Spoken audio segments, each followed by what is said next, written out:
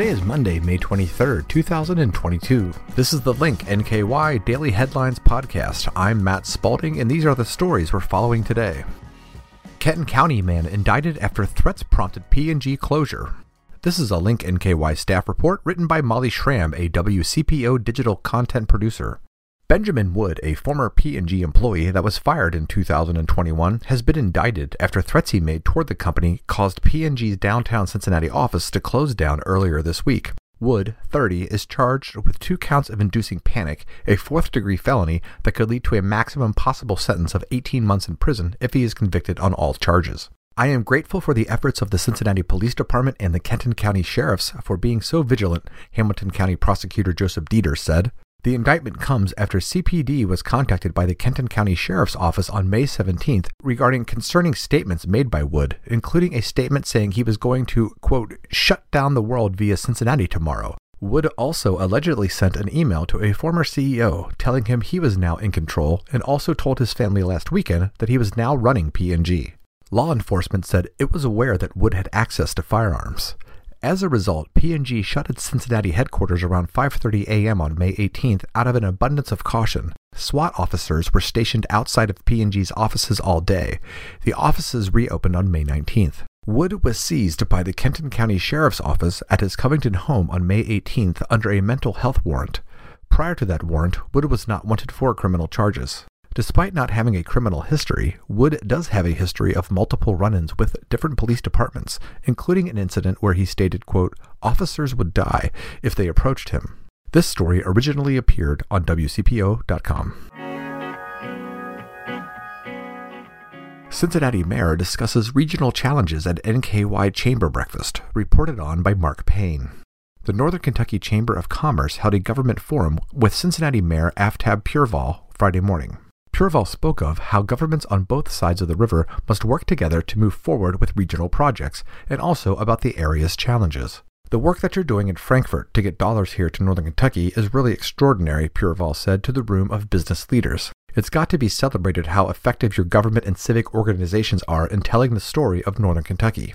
He went on to say the city of Cincinnati is trying to replicate that on the north side of the Ohio River by directing more money to the Queen City from Columbus, Ohio's capital. One thing that separates Cincinnati and Northern Kentucky is that Cincinnati has a centralized government, which leaders on this side of the river regularly discuss. With many towns and cities across the region, it leaves multiple governments competing for the same resources, as opposed to larger metro areas such as Cincinnati and Louisville that have one metro government. I do think that having that centralized government does give us more of an efficient process to get the big things done, Pureval said. When you have so many different governments kind of competing with different interests, I think it slows things down. But any conversation about Northern Kentucky and Cincinnati is met with how the two must work together. One big example is the Brent Spence Bridge project.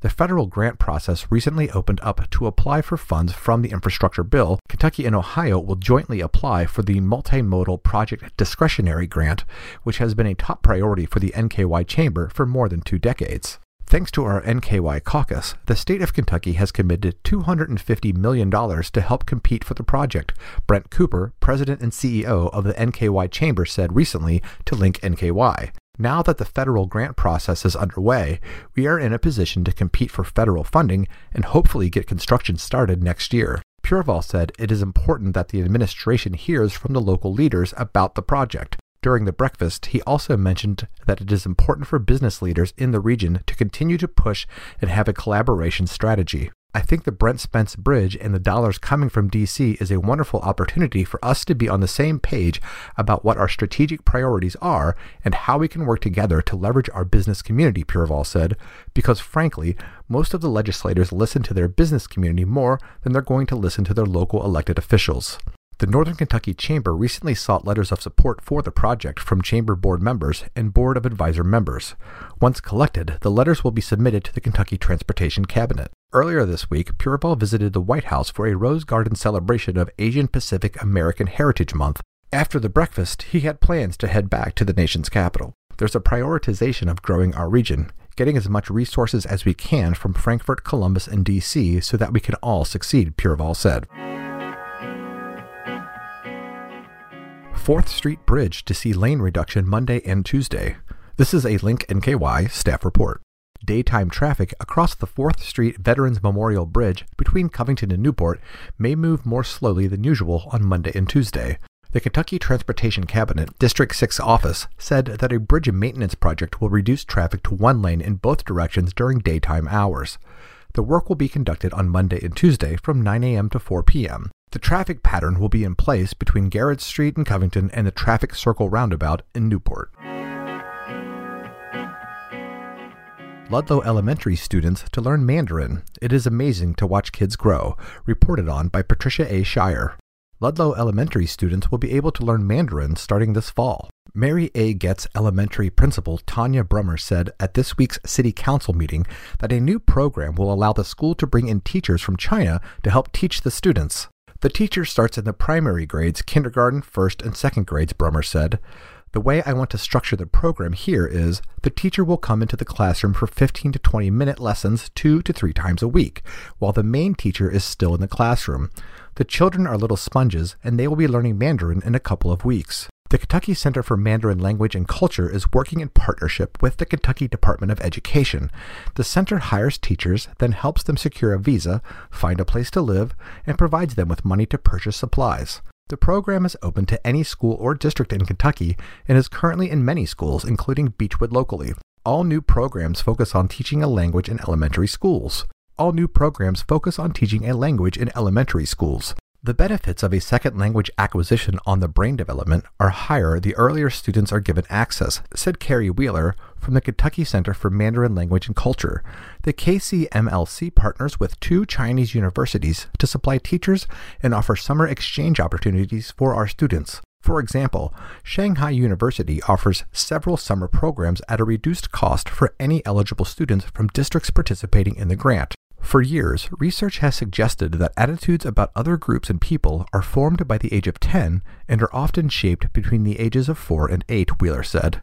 Wheeler also said that learning a language at a young age helps to connect a child with another culture while they are still open-minded and have not begun to think of others as different. Brummer was previously a vice principal at Beechwood Independent Schools and first encountered the program during her time there. These teachers are well-trained, nice people, Brummer said. They came in and did a great job. They became a part of the Beechwood family. Ludlow does not currently have a foreign language program. When children are little, they pick things up so easily, Brummer said. They would be able to pick up a second language easily. The children who speak English as a second language also easily pick up another language. It is amazing to watch kids grow. Tough draw for Dixie Heights in the bracket with Beechwood and Connor in 9th Region Baseball, reported on by Dan Weber. For 3 of the 4 district winners at the 9th Region Baseball draw Sunday morning, the strategy was clear. Don't draw Beechwood, the upset loser to Covington Catholic in Friday's 35th District Championship game. That put CovCath on the clear. Beechwood's 25-6 Tigers would go opposite CovCath's Colonels, but not all Colonels would be so fortunate. Draw host and regional manager Dixie Heights got the short straw. It's the worst draw we could have gotten, Dixie coach Chris Maxwell said of his 24-8 Colonels, the region's 3rd-ranked team. Not only do they get a Beechwood team that beat them twice, 13-1 and 14-6 this season, the winner of the Beechwood-Dixie game is staring at a second-round matchup against 33rd District winner Connor's 29-6 Cougars, who open against 18-12 Newport Central Catholic, the runner-up in the 36th District. Then there's this, as Maxwell noted. The Beechwood-Dixie game will be played at 8 p.m. Wednesday, the second game at Covington's Minkin Field, under the lights. Under lights, not nearly as good as those at Thomas More Stadium in Florence, home of the Florence Yawls. Under the lights, not nearly as good as those at Thomas More Stadium in Florence, home of the Florence Yawls, where the other 2 quarterfinal games Wednesday and Saturday's and Sunday's semifinals and finals will be played. Beechwood will be playing under those lights as well, but after losing the district championship game to CovCath in extra innings after entering the 7th inning with a 4-2 lead. We didn't deserve a good draw, said Beechwood coach Kevin Gray. Beat Dixie, and lurking in the semifinals is a veteran Connor team if the Cougars get by Newcath, a team they beat 6-1 in the regular season. It doesn't matter who you draw, Connor's Brad Arlinghouse said. At some point, you have to play everybody, and everybody's got somebody good to throw at you. It's going to be a bloodbath. As for drawing 18-12 Newcath, it's deja vu all over again, Arlinghouse said. The last time Connor advanced to the regional championship game in 2017, they opened against Newcath.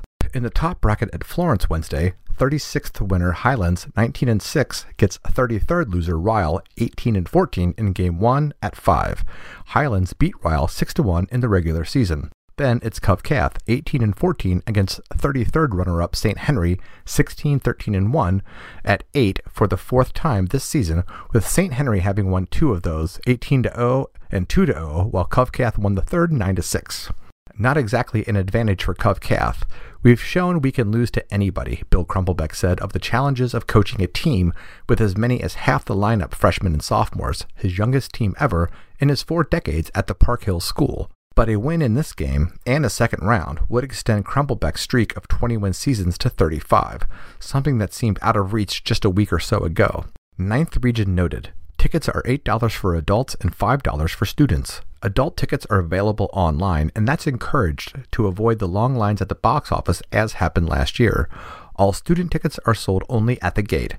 District winners are home teams, and if the matchup is district winner versus district winner or loser versus loser, the St. Henry Cov-Cath game winner and Connor Newcath game winner would be home team in the semis and the upper bracket team the home team in the championship game.